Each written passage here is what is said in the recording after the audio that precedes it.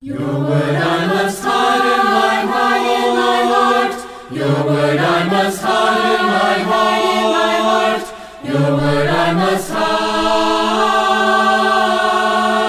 in my heart. Your word gives me joy in my heart. Your word gives me joy in my heart. Your word gives me joy.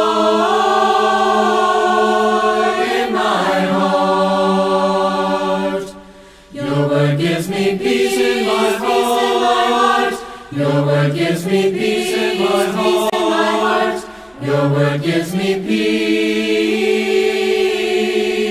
in my heart. Your word gives me hope in my heart. Your word gives me hope in my heart. Your word gives me hope.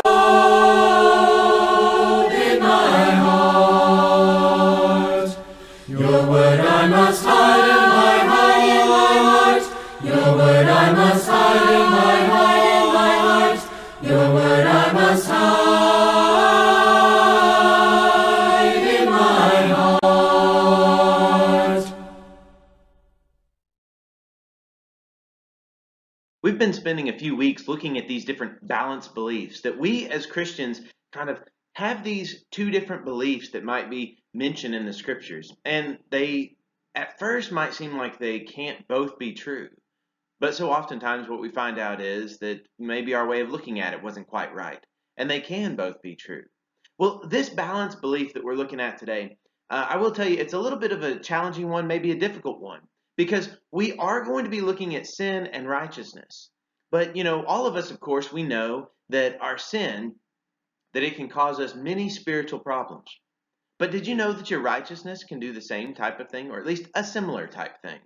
Now, I know that sounds strange at first, but I just ask that you hear me out and that we look at this. And we are eventually going to be getting to this parable that is oftentimes called the parable of the prodigal son or the lost son from Luke chapter 15. But before we get there, I want us to kind of look at a few other passages to sort of help prepare us to look at that parable from Jesus. Now, I want to state this, and I think it's very important that we kind of look at this first too, and I guess this is kind of a little bit of another balanced belief within this lesson too. That'll make a little sense as we go. In Romans chapter 8, the Apostle Paul, he actually writes something in verses 38 through 39, and he says, "For I am convinced that neither death nor life, neither angels nor demons, neither the present nor the future, nor any powers, neither height nor depth, nor anything else in all of creation will be able to separate us from the love of God that is in Christ Jesus our Lord." Now, do you believe that? I mean, think about that. What this statement is really making that, yes, he lists all these different things, but ultimately, I believe what he's saying is nothing will be able to separate us from the love of God. So, on the one hand, we do have this, that the Apostle Paul, and I believe him to be accurate in this, that nothing can separate us from the love of God. However, our Lord himself said this in the Sermon on the Mount. In Matthew chapter 7, verses 13 through 14, he said, "Enter through the narrow gate, for wide is the gate and broad is the road that leads to destruction, and many enter through it. But small is the gate and narrow the road that leads to life, and only a few find it." So how can it be that nothing can separate us from the love of God and the love of Christ? But yet Jesus tells us there's only going to be a few who enter into that road and stay on that road that leads to life. How can those two things be true at the same time? Well, I think this lesson helps us to look a little bit closer about what our sin and our righteousness and kind of the connection between those two things. In this passage, of course, I believe that Jesus was accurate whenever he said that only a few people are going to be able to find that road and stay on that road that leads to life. However, I also believe that what Paul said is true, that nothing can separate us from the love of God. So how can these things be true? I think the way that they can be true is that God loves us so much that he gave us a choice. He allows us to be able to decide whether or not we walk on this road, whether or not we follow Jesus Christ, and if we want to be a part of the family of God. He gives us that choice. And that's what we'll look at with that parable. But once again, I want to throw one more passage out at you to kind of get us to see all these things together. And I think these passages help prepare us for looking at that parable. But the next passage actually comes from the Old Testament. And it's kind of a strange passage. I'll just tell you that up front. It comes from the book of Ecclesiastes. Now, we probably don't really talk about Ecclesiastes all that much. It's kind of difficult. We definitely look at it as a book that it's filled with wisdom, but it's kind of life under the sun, so to speak. It's sort of how we see things in the world. And really, throughout the whole book of Ecclesiastes, there's so many things that he talks about that he says, look, I've seen these things in the world. They don't make sense to me. They're weird. Well, this is one of the things that he observes. Ecclesiastes chapter 7, verses 15 through 18.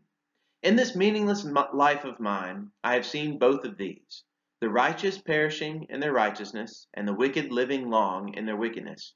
Do not be over righteous, neither be over wise. Why destroy yourself?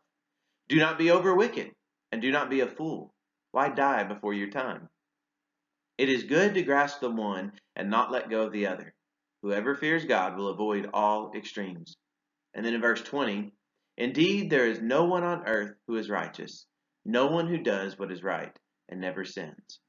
Okay, so as we look at this passage, like I said, it can be kind of confusing, especially when you look at verses 16 and 17, because he's saying, don't be over righteous. Okay, we always think about righteousness being a good thing, and it is. But what he's saying here is don't be this over righteous. Don't be over wise, even though all that he's striving for is talking about being wise. But then he also says in verse 17, don't be over wicked. And, don't be a fool and then die before your time. He says that we need to understand these two things together. Don't be over righteous, but don't be over wicked either. And here in verse 20, that's why I kind of combine this thought too, that he definitely tells us that there's no one on earth who is righteous.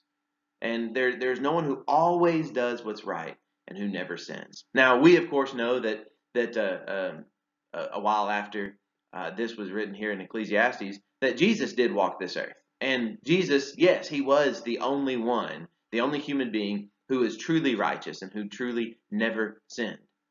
But we are told as human beings, the ones who aren't righteous, not in and of ourselves, and the ones who we oftentimes do sin, we're told to not seek to be over righteous, but also not over wicked. So what is this all leading to? This all is helping to prepare us for this parable of the prodigal son, the parable of the lost son.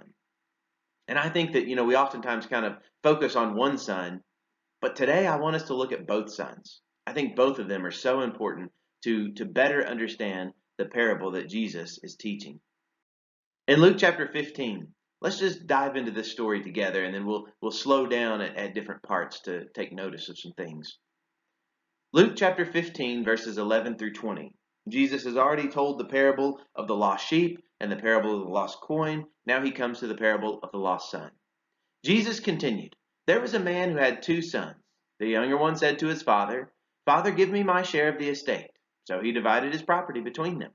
Not long after that, the younger son got together all he had, set off for a distant country, and there squandered his wealth in wild living. After he had spent everything, there was a severe famine in the whole country, and he began to be in need. So he went and hired himself out to a citizen of that country, who sent him to his fields to feed pigs. He longed to fill his stomach with the pods that the pigs were eating, but no one gave him anything. When he came to his senses, he said, How many of my father's hired servants have food to spare, and here I am starving to death? I will set out and go back to my father and say to him, Father, I have sinned against heaven and against you. I am no longer worthy to be called your son. Make me like one of your hired servants. So he got up and went to his father.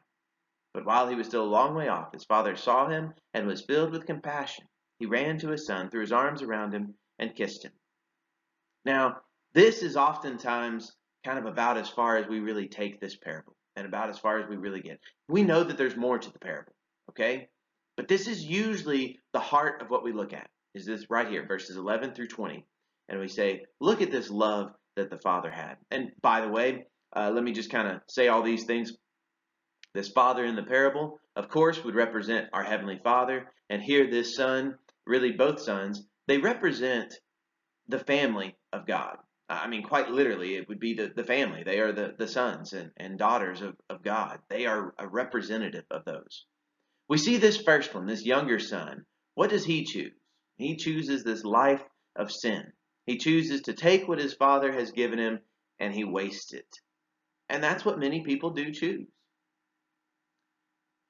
And this is where we come and we see that, yes, our sin can separate us from God if we allow it to. Now, our sin doesn't have that much power, okay? Our sin does not have the power to separate us from the love of God. That's what Paul was saying before. However, because God's love for us, he gives us an option. He gives us the option of to whether or not to love him back, whether or not we follow God. And here this son, he chose to turn his back on God, and he chose a different pathway. But then he was ready to come back. And whenever he was ready to come back, he was rehearsing this speech, and he says, I'm no longer worthy to be called your son. But there's still a little bit more. This son, this younger son, he represents the person whose sin has caused a separation, a divide in his relationship, a separation from the family of God. But there's still more. Verses 21 through 24. The son said to him, Father, I have sinned against heaven and against you. I am no longer worthy to be called your son. But the father said to his servants, Quick, bring the best robe and put it on him. Put a ring on his finger and sandals on his feet.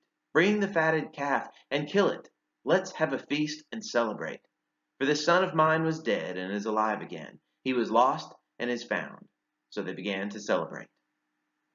Okay, so this passage, what we see is the son, he recognizes that he has sinned. And he says, I'm no longer worthy to be called your son. Our sin can do that with our relationship between us and our Heavenly Father, if we allow it to. And that's what the son was doing. He was allowing his sin to separate him. But what does the father say?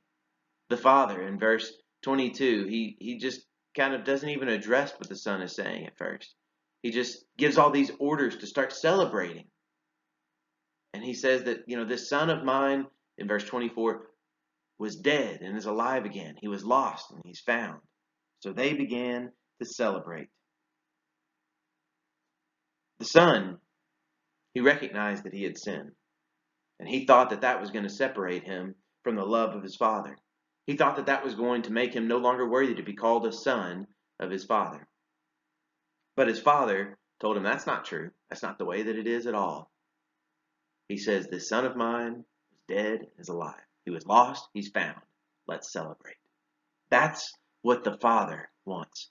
That's what the Apostle Paul was writing about whenever he said that nothing can separate us from the love of God.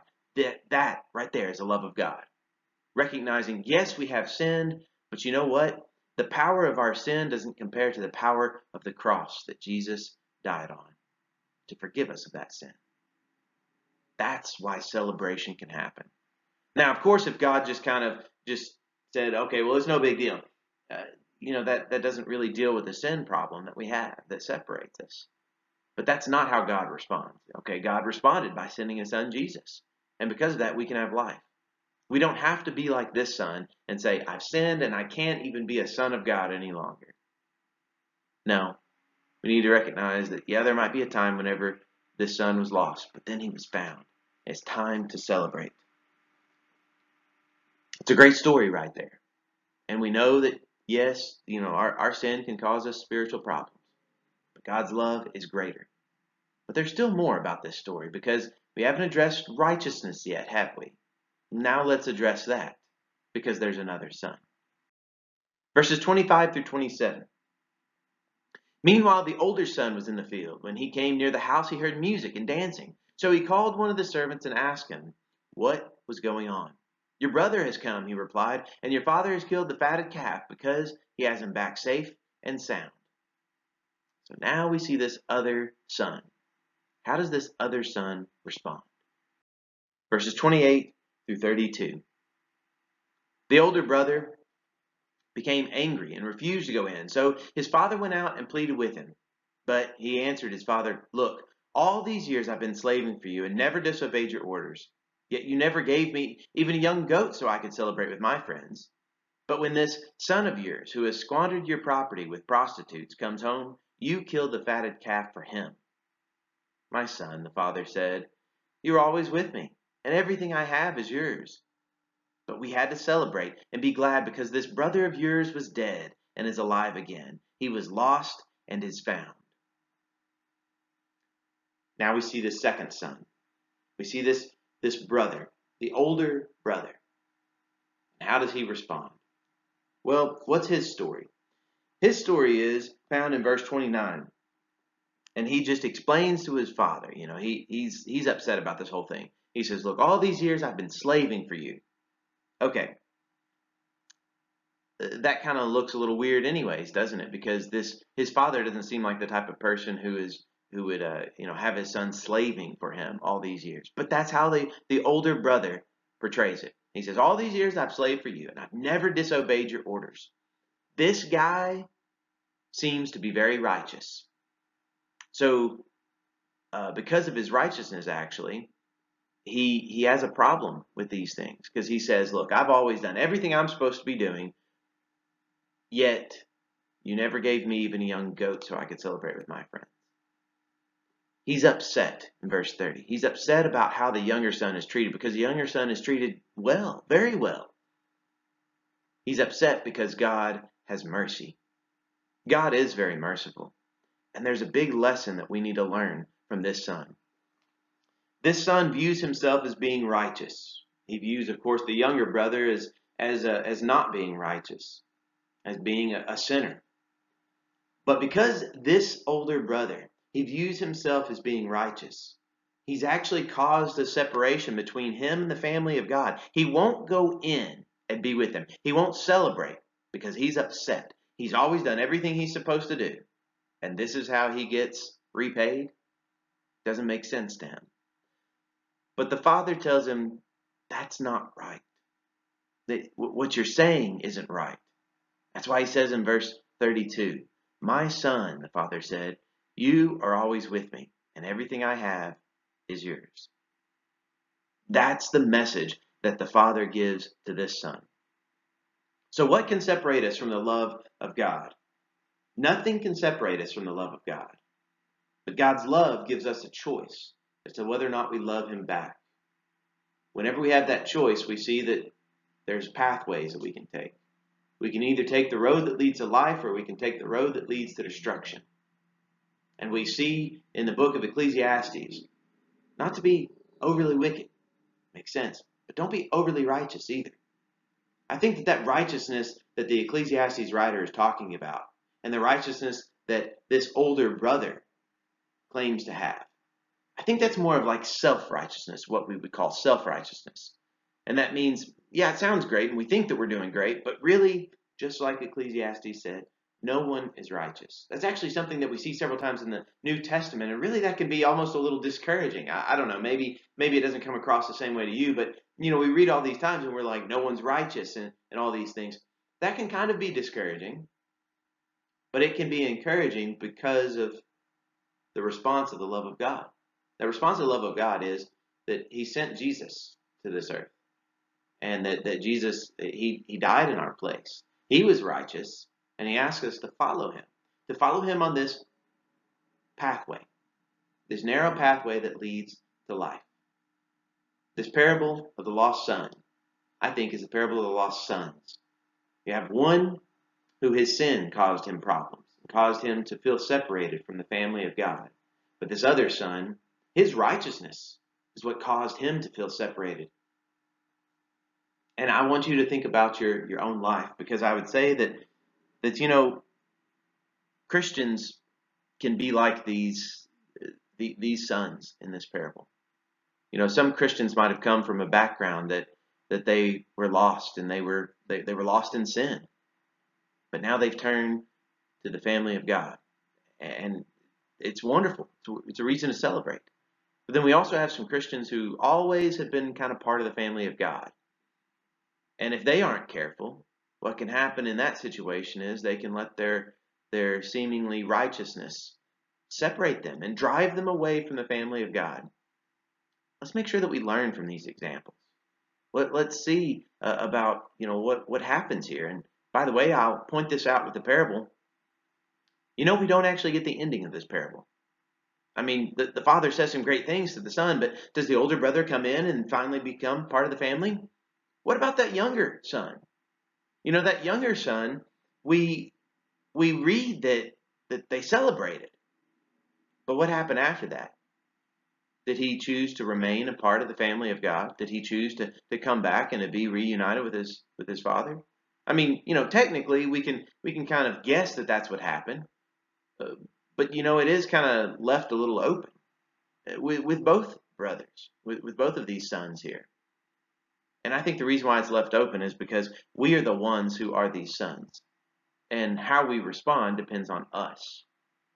No matter what our background might be, if it was our sin that caused us problems or if it was our righteousness that caused us problems, are we going to choose to be part of the family of God now? That choice is ours. Nothing can separate us. Nothing in all creation has that type of power to separate us from the love of God. But will we choose to embrace that love of God? Will we choose to embrace the mercy of God? Will we choose to embrace the family of God? Now, that choice is up to us. Turn to